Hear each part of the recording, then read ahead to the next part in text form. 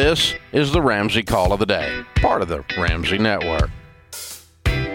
Yeah, so the basis, if you're new to this show, I mean, honestly, like the most foundational principles, it's common sense, it's biblical, and it's after 30 years of doing that, we're like, okay, here's what works.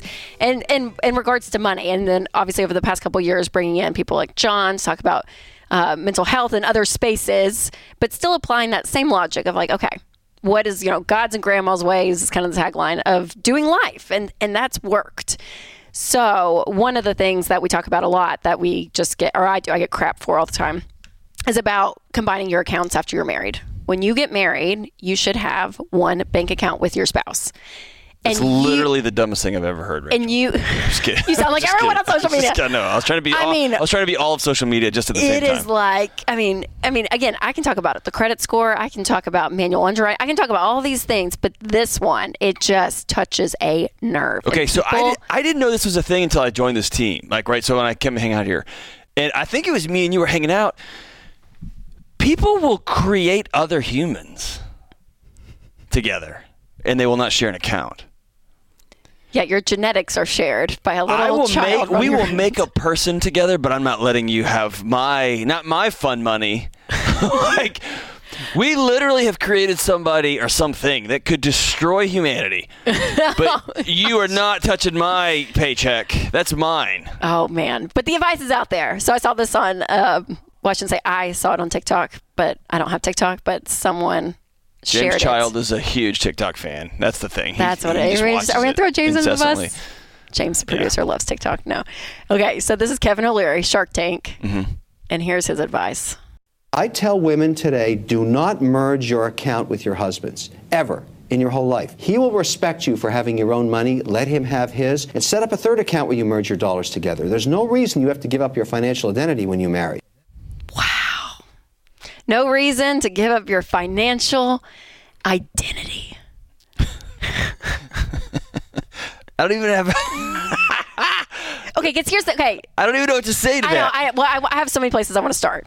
Okay. Number one, let's just do this. Real life, Rachel.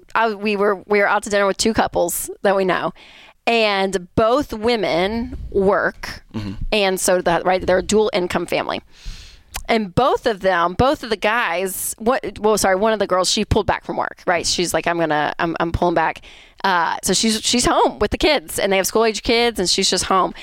And he's kind of like, and she says, I feel like I'm missing something for contributing to the household, because we hear that a lot.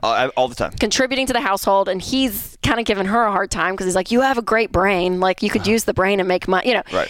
This whole thing. And so there is this position when you are married and a wife and a husband, and you're there and you're talking about money, lots of different perspectives, right, that you can go into. But when it comes to just sharing the account, like just the like we're just going to go baseline, that all of your money goes into one account. Right. Why would you not? Except for if there's an abusive situation, if there's you've got divorce on the horizon, and or you've got to create a pocket for safety, right? Yes. Yes. But for majority of couples out there functioning just in marriage, and they're just living their lives. So what I take from that call is this: I want to get married to somebody. I want to join lives together, but I want to stay completely and totally autonomous and still be quote unquote just me. And then I'm going to be me, you be you, and then we'll do this together thing on the side. Or maybe we'll do it in the middle, but I'll be me on the side and you be you on the side. And so I'm going to keep my lone identity here. You keep your lone identity here. Yep. And what that is called is a corporation. That's a business arrangement. Yes. I'm going to go to my house, you go to your house, you go to your side of the bed, and then we'll do this job together. And that's not marriage. No. And it's more, back to the other call we had on the last segment, there's a vulnerability to say, I'm going to give everything to you. Yes. And we're going to go in this marriage together, and we are going to be one in every aspect. And so let me push back on this. And again, clearly a super successful financial person. I have never heard a man say, you know what, I would really respect my wife if she were less connected with me and more independent. And you don't hear that kind of language.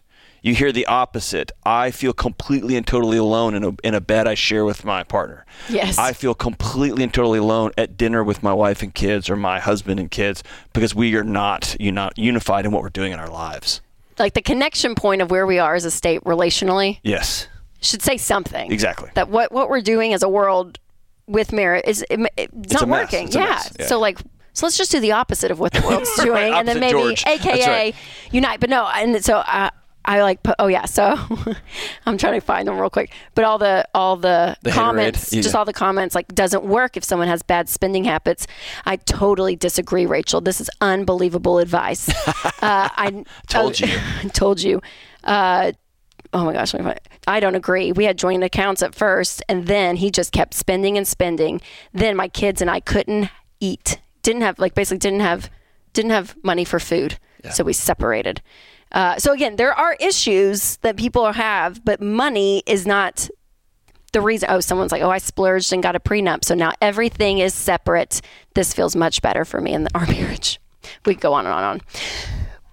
But like there's just this idea that if there are issues in the marriage, right? He is spending everything and won't go to therapy, or you feel like you have a level of your identity still that it just feels safer over here if I just keep this stuff and you go there, right? Like all of that.